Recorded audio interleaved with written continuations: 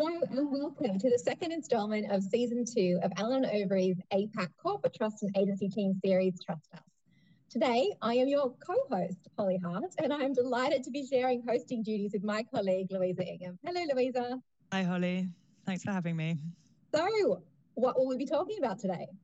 Well, first up, I will be talking to Tim Beech, head of our APAC Corporate Trust and Agency team, about the use of trustee discretion. We'll discuss the ability of a trustee to use discretion, circumstances in which it should be used, and how it should go about doing so. Then you and I are going to chat about Keepwell bonds. We'll talk about the basic structure of the Keepwells, how they differ from a guarantee, recent developments in PRC onshore restructurings, and the viability of Keepwells as a credit enhancement feature going forward. Yes, that is absolutely correct. So on that note, I will hand the hosting reins straight to you, and I look forward to speaking with you shortly. Thanks, Holly.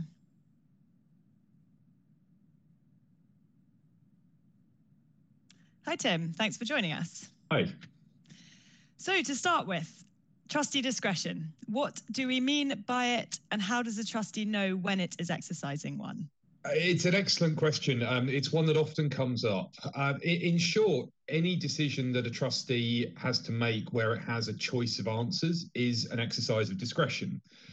Having said that, there is obviously a range of different types of discretion that we can have within that range.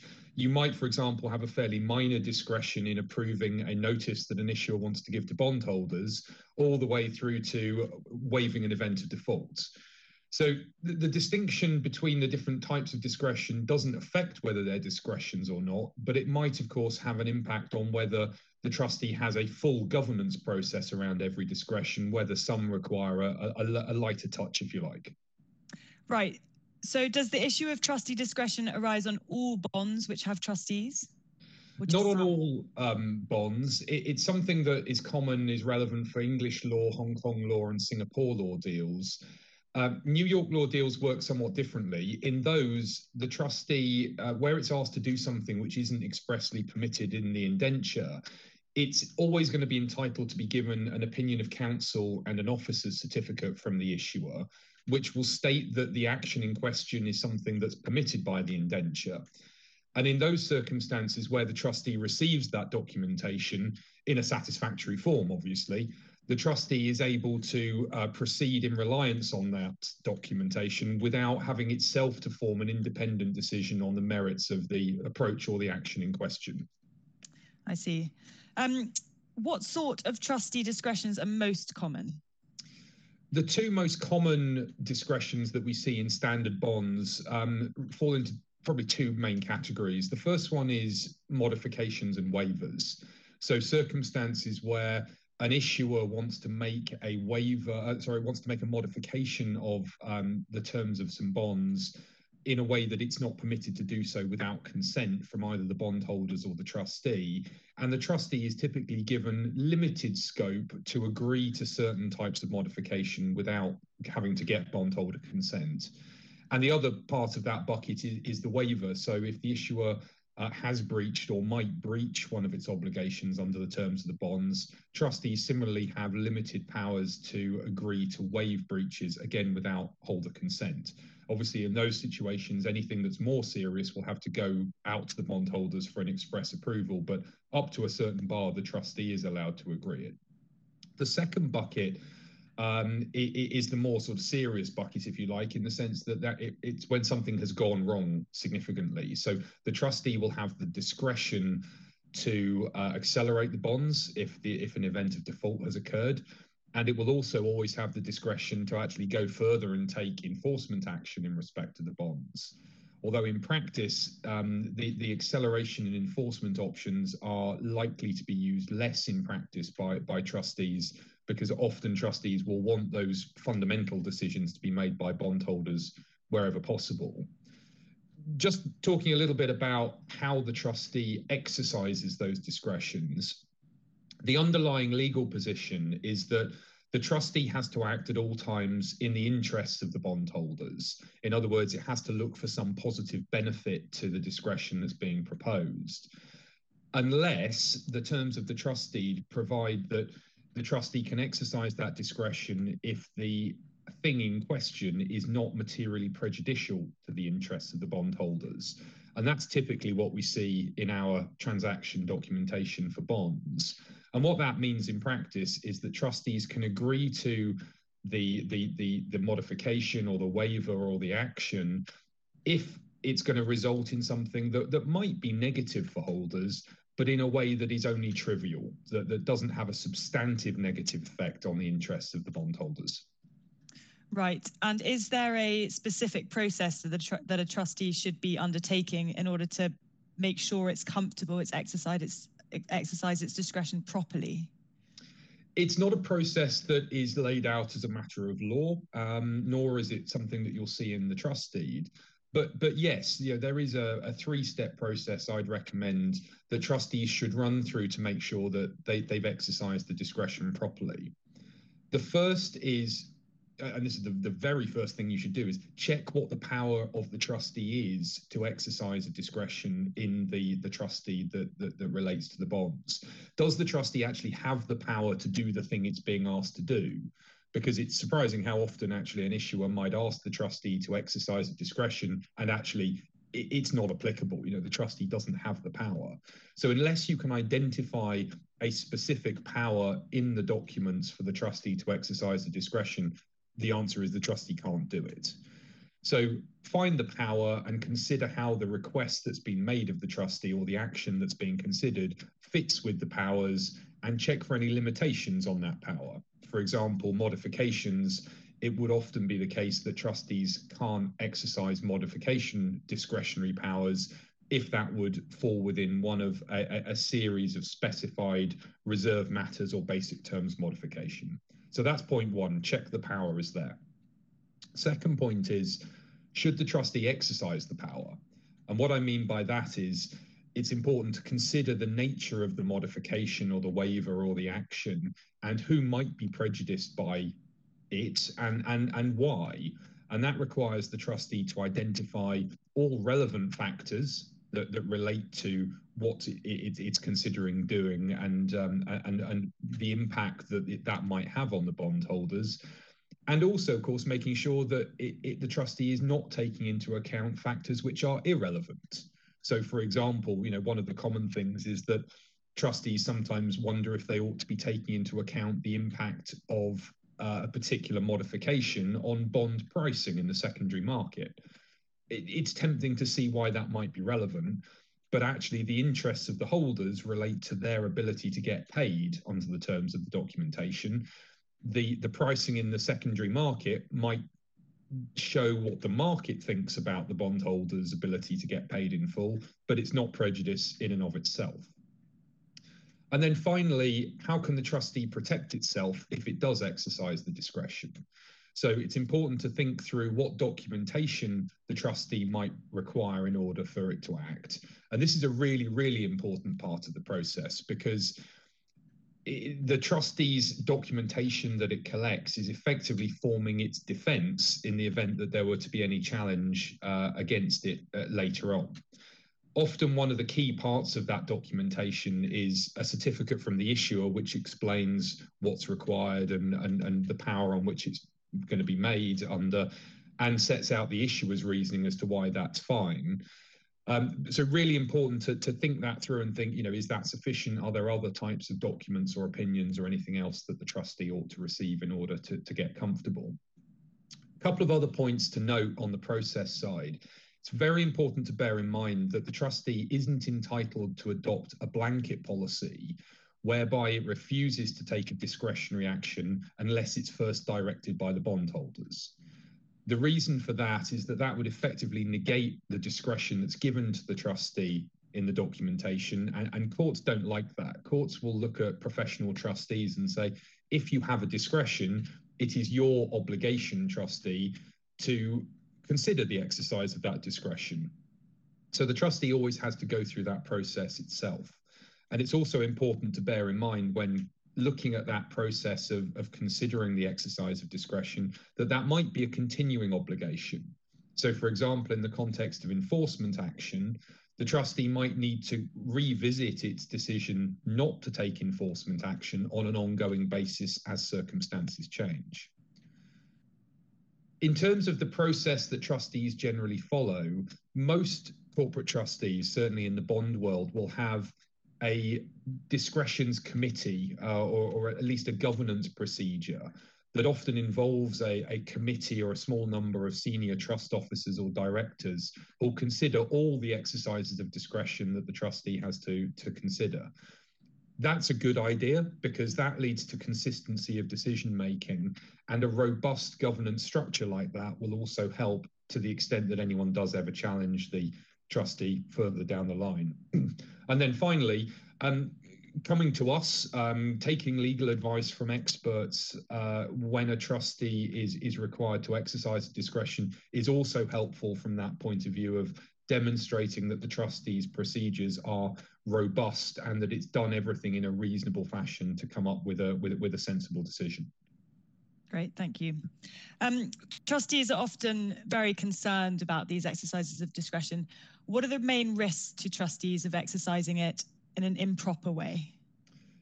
Yeah, you're right. I mean, it is something that often comes up, and understandably so, because fiduciary risk is a different kind of risk from a lot of agency type risks that our clients face in their businesses. So I group them into three categories. The first is the result of legal actions from bondholders and subsequent financial loss. So that's where a bondholder says that in exercising a discretion either to do something or not do something, a trustee has caused them financial loss, and so the bondholder sues and is successfully awarded damages against the trustee. And I'll talk a little bit more about that in a moment. The second source of risk is damage to a relationship with an issuer. Obviously, it is often issuers that ask trustees to exercise discretion, and saying no might not necessarily be popular, although that's not going to be something that results in financial risk. And then the third category is reputational risk, which is obviously very important to all of our clients. And that would come from if, for example, a court were to determine publicly that a trustee had exercised discretion wrongly, that it would obviously reflect badly on the trustee in those circumstances. It's very important, though, with all of this, to bear in mind that the trustee, certainly when it comes to the chances of being successfully sued, the trustee doesn't have to be right when it's exercising a discretion. In other words, if it determines that something is not materially prejudicial to the interests of the bondholders, it doesn't have to be right in forming that conclusion. It only has to be reasonable in forming that conclusion. In other words, it has to be not negligent when exercising its discretion. And in practice, whilst we do see from time to time some objections or queries raised by bondholders, particularly when a trustee exercises discretion, there are very, very few examples of actual legal challenges brought against a bond trustee in relation to the exercise of discretion, and even fewer examples of any that are actually successful. And I think that reflects the fact that trustees have very substantial protections in trust deeds that protect it in this process. But also, of course, that our clients are professional trustees. They have robust processes in place for ensuring their decisions are properly considered. And so, frankly, they make good decisions generally. So we would always advise taking trustee discretions very seriously, but if they're properly considered and the risk associated with them, I think should be pretty well managed. Great, thank you. And sometimes a trustee will be challenged or pushed as to why it might or might not have exercised a particular discretion. Is a trustee entitled to give reasons to issuers or bondholders to explain its decision on a particular point, or is that not something that's required? Yeah, this is a really important point, and one that comes up quite a lot, because obviously the temptation when an issuer or a trustee, an issuer or a bondholder is querying an exercise of discretion, either as to why the trustee hasn't done it or why the trustee has done it. The temptation is to explain, well, this is why I've come up with that as an answer. In short, though, in answer to your question, no, trustees should never give reasons for either exercising or not exercising discretion. And the key English case that we get that principle from is called Re Londonderry's settlement from 1964. So it's a long established principle. And the judges in that case took the view, and I can quote the wording that they used here, that nobody could be called upon to accept a trustee role which involved the exercise of discretion unless, in the absence of bad faith, he were not liable to have his motives or his reasons called in question either by the beneficiaries or the court. So what that is very clearly saying is the court recognizes that as long as you're not acting in bad faith, your reasons are your own. In other words, the court will work out, have you exercised your discretion in good faith? If you have, the court will not interfere with that. But they did go on and say, if trustees do give reasons, the soundness of their reasons can be considered by the court. So if you give reasons as a trustee and this ends up in court, the court then is suddenly not considering only is it reasonable for the trustee to have formed this view, but actually was the trustee right? So inadvertently, the trustee itself lowers the bar for being successfully challenged. So really important on that front, not to give reasons. You give decisions, you don't give the reasons for them. Great, thanks, Tim. That's been really interesting, and I'm sure very helpful to everyone listening. Thank you very much. Thanks. As always, to everyone on this call, a reminder that you're very welcome to contact any of our team to discuss this or any other topic of interest a bit further if you'd like to. Moving on to our second topic for the day, the Keepwell Structure. Inviting Holly to rejoin us. Hi, Holly. Thanks for coming back. Hello, Louisa. I am looking forward to being the recipient end of a line of questions. Yes, a nice change. Right. Well, over the last 12 months or so, there has been quite a bit in the media with respect to Keepwell bonds, in particular, their enforceability. To start with, I'm sure most of our clients are familiar with the general structure of Keepwells, but if you could give us a very brief overview of how they work, that would be a great start. Yes, of course. The use of Keepwell deeds in bond transactions in particular is a popular, useful structure for PRC deals because, unlike the giving of guarantees, for example, entering into a Keepwell arrangement does not require any onshore regulatory approval. In summary, the Keepwell structure is a credit enhancement alternative to guarantees. In the context of a bond offering, a Keepwell deed is an agreement between a Keepwell provider incorporated in the PRC and likely with significant onshore assets, the issuer and the trustee. A Keepwell deed typically includes certain undertakings given to the trustee for itself and on behalf of the bondholders, and that includes, but is not limited to, the following. Firstly, that the Keepwell provider will maintain an ownership interest in the issuer. Secondly, that the Keepwell provider will ensure that the issuer's financial obligations will be met by causing the issuer to maintain sufficient liquidity and a consolidated net worth above a certain threshold, or by making available sufficient funds to meet the issuer's payment obligations in full as they fall due. Thirdly, if necessary, that the Keepwell provider will invest in the issuer, usually by a combination of equity investment or shareholders' loans, subject, of course, to obtaining regulatory authorizations and approvals. And finally, that the Keepwell provider provides a standby facility such that the Keepwell provider in the PRC would grant to the issuer that cross-border standby facility so that the issuer, being the offshore entity, would apply the proceeds received to fulfill its financial obligations to bondholders. Keepwell agreements in these cross-border structures are typically contained in the offshore documentation and are not governed by PRC law. Okay, great, thank you. There have been reports frequently, more recently, that this structure has failed to protect bondholders in certain circumstances, and therefore that they are a weak form of credit enhancement. In particular, I'm sure most of us, if not all of us, are aware of two very high-profile bond defaults, namely CEFC Shanghai and Peking University Founder Group. Can you please explain what happened there? Can I ever? Let's start with very close to my heart. Let's start with CEFC Shanghai. This relates to Keepwell notes that were the subject of a non-payment default. In mid-2018, an offshore investor filed a claim in Hong Kong against CEFC for breach of the Keepwell deed because the Keepwell deed itself was governed by Hong Kong law. This bondholder was successful in obtaining a default judgment in the Hong Kong courts. As CEFC purportedly did not make payment as a result of this judgment, the bondholder then applied to the Shanghai Financial Court for recognition and enforcement of the Hong Kong default judgment, pursuant to, and I'm going to get this correct, the arrangement on reciprocal recognition and enforcement of judgments between the PRC and Hong Kong. This arrangement enables Hong Kong judgments to be recognised in the mainland and the reverse if they meet specific requirements, which presumably this situation it did.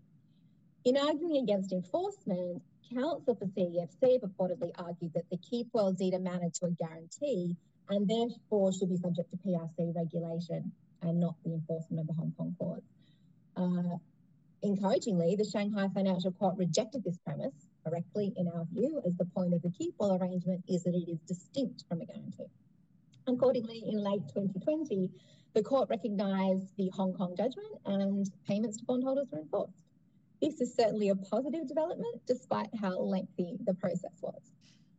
Peaking founder, as those of us deeply embedded in it refer to it, is quite a different situation. I must say I can speak freely to this because all of this information is publicly available, often through notices that we have dropped. We've been acting for the trustee of 10 offshore series of bonds issued by 3 different issuers, each a part in their own way of the Peking University Founder Group, or PUFG. As reported, 5 series had the benefit of a conventional straightforward guarantee. Another 5 series had the benefit of a Keepwell deed. All 10 series of bonds are now in default eventually by virtue of non-payment. Further, specifically in respect to the Keepwell series, the relevant Keepwell providers are in breach of the Keepwell deeds because they quite literally failed to keep the issue as well, enough by keeping them in funds to meet their obligations. In early 2020, PUFG announced that it had been ordered by the Beijing First Intermediate People's Court to initiate an onshore reorganisation process. On behalf of the bondholders, the trustees submitted statements of claim in the reorganisation to the court-appointed administrators. After a lengthy process, ultimately the claims in respect to the 5 guaranteed series were accepted into the reorganisation. However, the 5 Keepwell series were rejected by the administrators. Now, under PRC law, administrators in a court-ordered reorganisation have the right to determine what they will accept as a debt in proceedings. In this instance, the administrators decided that the obligations owed under the Keepwell did not equate to the debt of the entities that were the subjects of the reorganisation. In the view of the administrators, a guarantee is considered a primary obligation of the guarantor, and therefore the guaranteed series were legitimate debts owed by PUFG to bondholders as creditors in the reorganisation. Conversely, Keepwells are not guarantees, and the obligations of the Keepwell providers to keep the issuer entities in funds did not equate to the Keepwell bondholders being recognised as creditors with debts owed to them by PUFG. In our view, legally, this is the correct categorisation in the sense that Keepwells are not intended to be guarantees. It's expressly stated in the documents that this is not a guarantee and it cannot be implied. They are an undertaking of the Keepwell provider to undertake certain actions to fund another party for the benefit of a third, being the holders. The obligations do not constitute a debt owed to the trustee and the holders as beneficiaries of those undertakings. Great, thank you. So it appears, to say the least, that there is some uncertainty still for investors. On that basis, are Keepwells still a viable product? And secondly, is there anything else that trustees and or agents should be aware of? Well, despite everything I've just said to you, yes, they are. Look, Keepwell arrangements still provide effective credit enhancements for the right credit. They were never intended to be a cure-all or a form of security, but they do add an additional avenue of recourse. From the trustee and the agent's perspective, provided that these are structured and drafted correctly for the right parties, they definitely have a place in the current market and will continue to do so. Great, thanks, Holly. That's been really interesting, and it definitely sounds as though this topic is one which is definitely constantly developing, and fortunately, our team is close to the proceedings, so we will keep watch. Thanks very much, Holly. Thanks so much, Louisa. Well, that brings us to the end of today's session. Whilst there is plenty more we could explore on each of these two topics, we hope that we've given you a good overview of both the use of trustee discretion and the developments regarding the use of Keepwell structures. As always, questions, comments and feedback are very warmly welcomed. And please do share this episode as a podcast with your colleagues, encouraging them to reach out too if there's anything they would like us to address on future episodes so that we can bring that content and discussion to you. Thank you all so much for listening, and we look forward to speaking to you all again very soon.